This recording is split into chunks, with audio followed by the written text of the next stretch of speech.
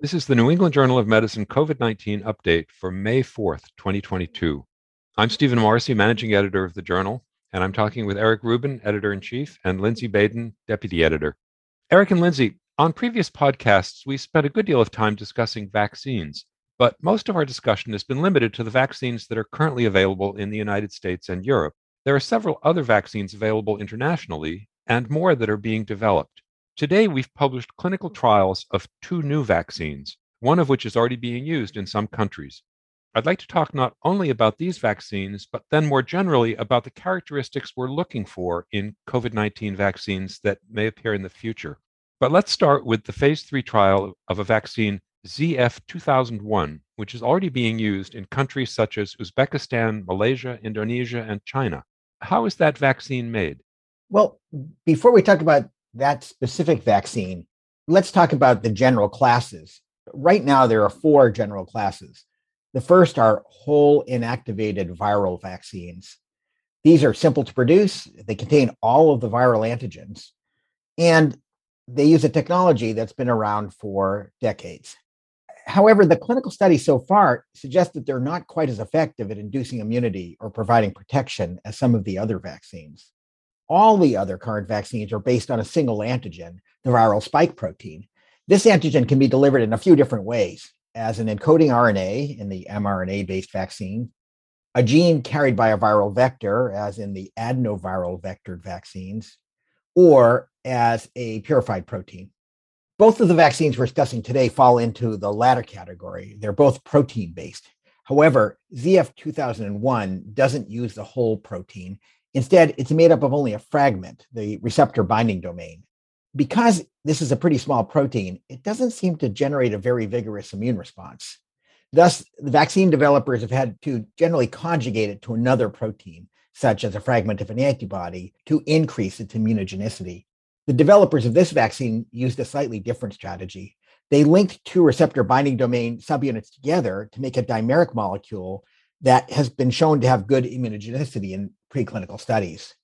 The vaccine antigen is mixed with alum, which is a commonly used adjuvant, to increase the immune response. So, Eric, I think that there are several points that you allude to. First has to do, and as we've talked about before, the nature of the immunogen. And most of the vaccines in use focus on the spike. However, the whole viral inactivated vaccines, as you allude to, have multiple epitopes. And that's just important for us all to remember that alters the immune response because it's more broadly stimulated for both immunodominant and subdominant potential epitopes, not all of which may be equally important in terms of virologic control. How to augment the immune response to the insert, the antigen of interest, is what a lot of work has been on. Part of it is focusing, as one of these vaccines does, on the RBD, the receptor binding domain, to make that more readily accessible by the immune system. Part of it is adjuvanting. Alum is a common adjuvant as used here.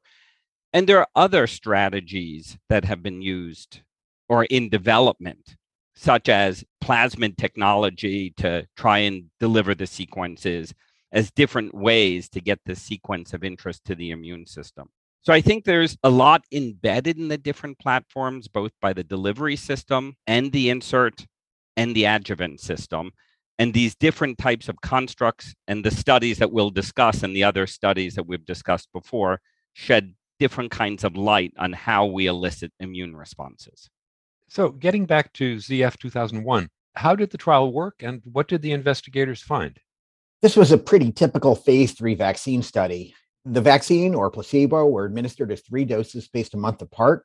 The researchers then followed patients starting 7 days after the last boost for the development of infection and for severe disease. They also monitored for safety signals.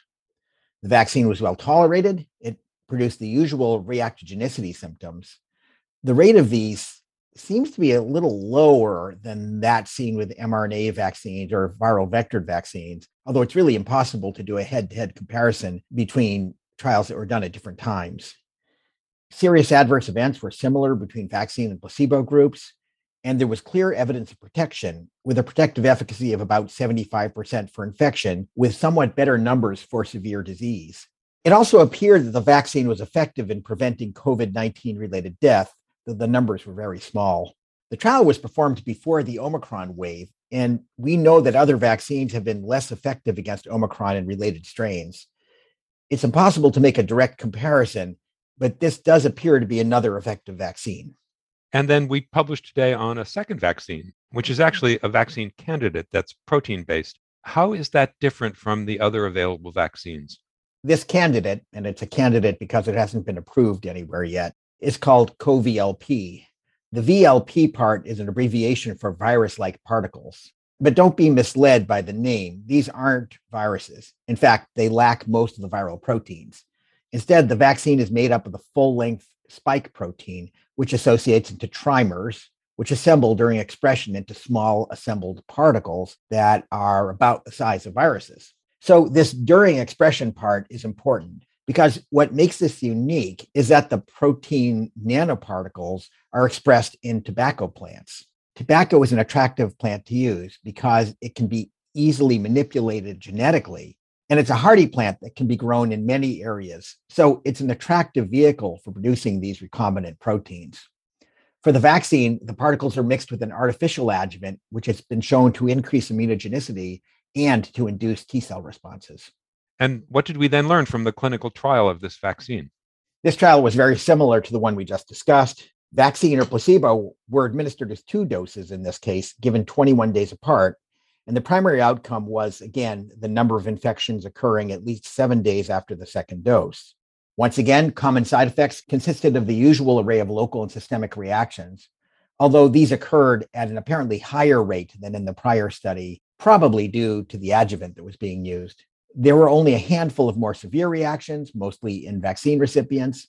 Altogether, vaccine efficacy was about 70%, with slightly better efficacy against moderate to severe disease, though this was a post hoc analysis. Once again, the study was performed before Omicron strains were circulating. So we've got 2 protein-based vaccines, both of which provide broadly similar protection against both infection and severe disease. So, Eric, it's reassuring to have multiple studies continue to show that vaccines have reasonable efficacy against COVID.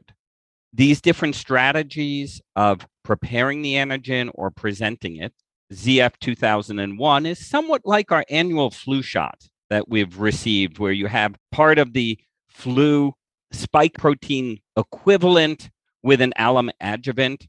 There are many similarities. And that's reassuring that the biology behaves. It is exciting to see different types of manufacturing strategies that may raise different types of immune response that we can potentially exploit as we try to understand how to develop broader and stronger and more durable immune responses against COVID.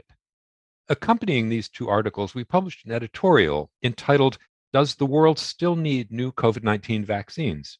So let me put that question to you, but I'd like to split it in half. First, are we reaching the point where we have enough vaccine to go around? Steve, we do have a lot more vaccine available of all types.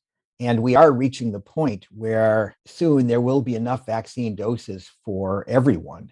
However, there is still a lot of difficulty reaching everybody. Some of that is for preference reasons, is that people are not choosing to get vaccinated. But some of it is for logistical reasons, like the ability to ship vaccine and have it be stable.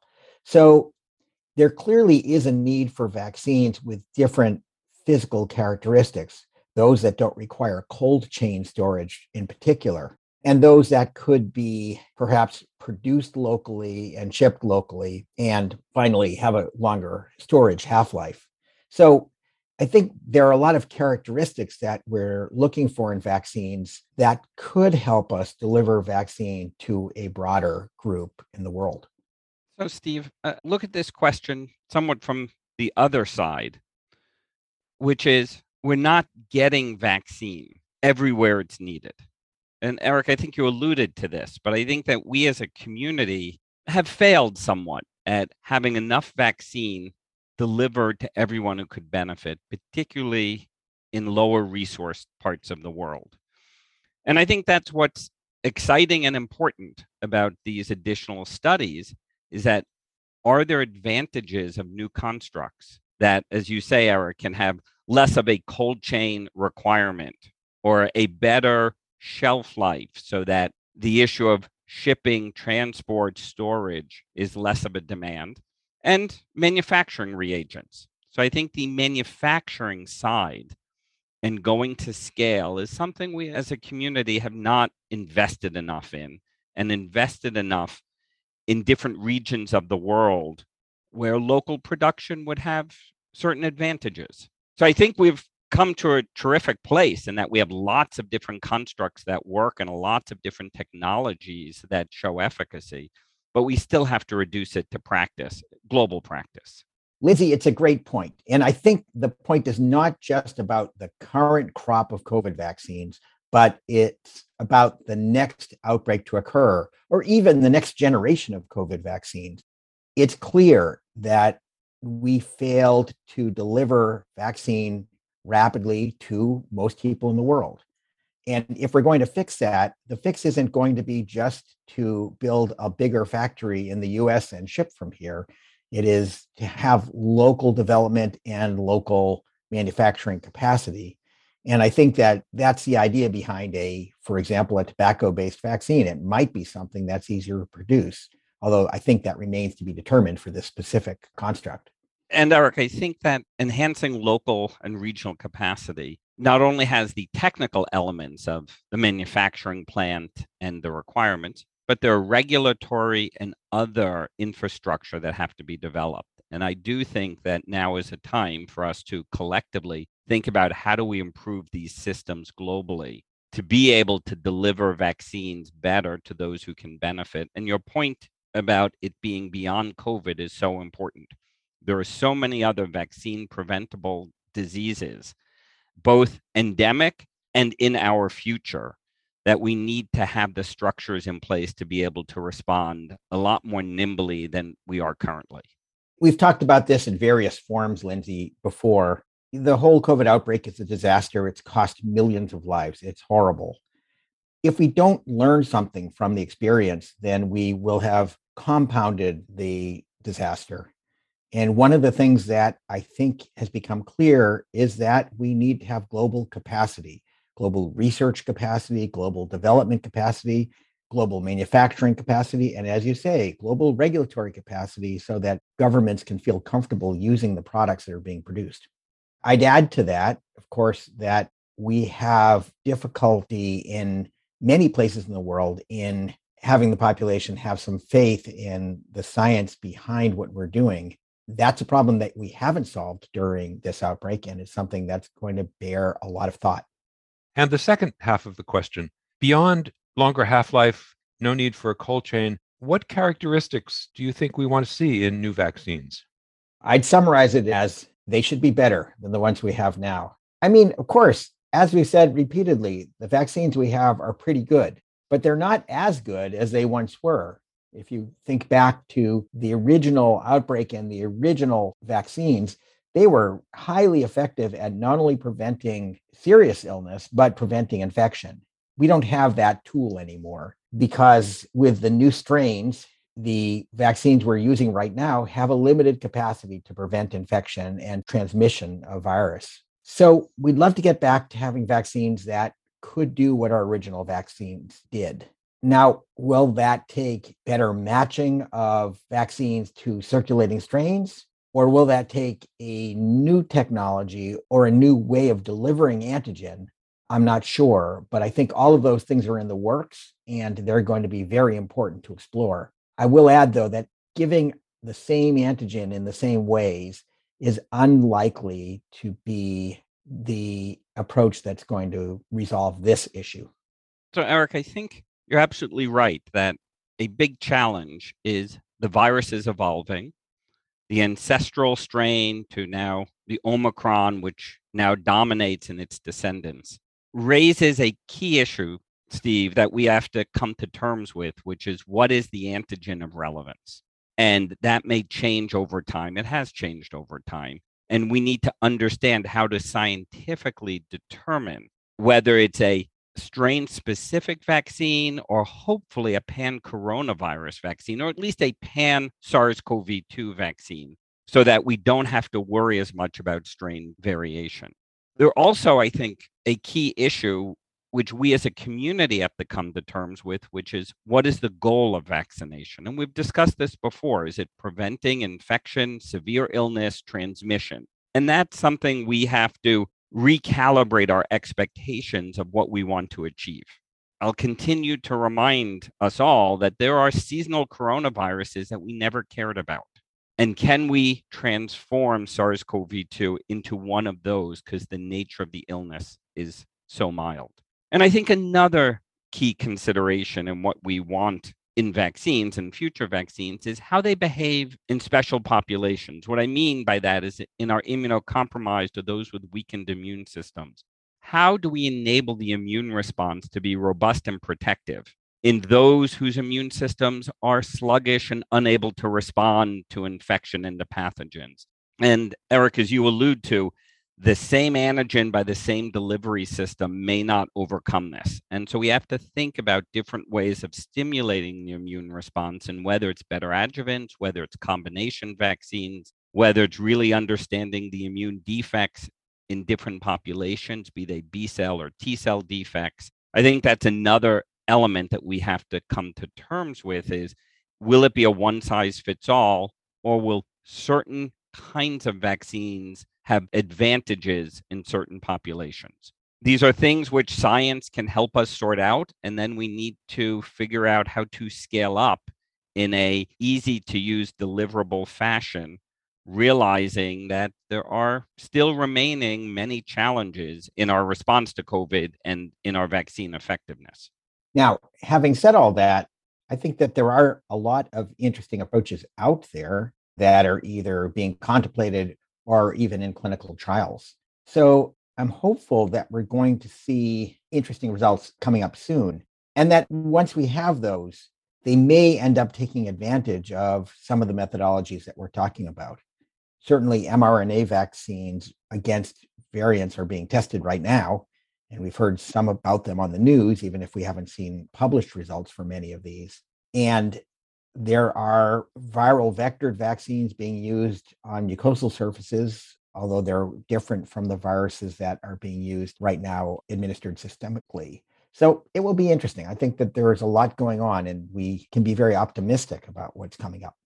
Eric, I couldn't agree more. I think the technologies that have emerged over the last year or two that have demonstrated efficacy are incredibly exciting and have incredible potential. And the ability to exploit them through, as you point out, mucosal or other strategies of immunization or in combination is very exciting. A point that you made earlier, Eric, that I think is important to highlight. During the interpandemic period, we need to continue to push the science forward so we understand how to use the tools that have been developed over the last year to their full advantage. And that's something that we have to stay focused on, because through that kind of scientific process, we'll be in a much better place for the next event, which unfortunately is inevitable.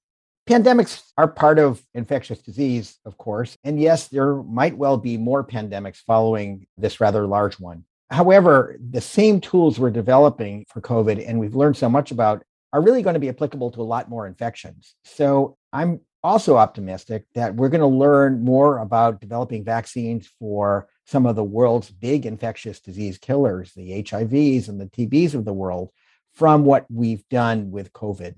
For example, the use of mRNA vaccines gives us a tremendous amount of flexibility to design and test new vaccines quickly and safely. So I think that there is a lot of potential in what we're doing for being applied to infectious disease and perhaps some non-infectious diseases as well.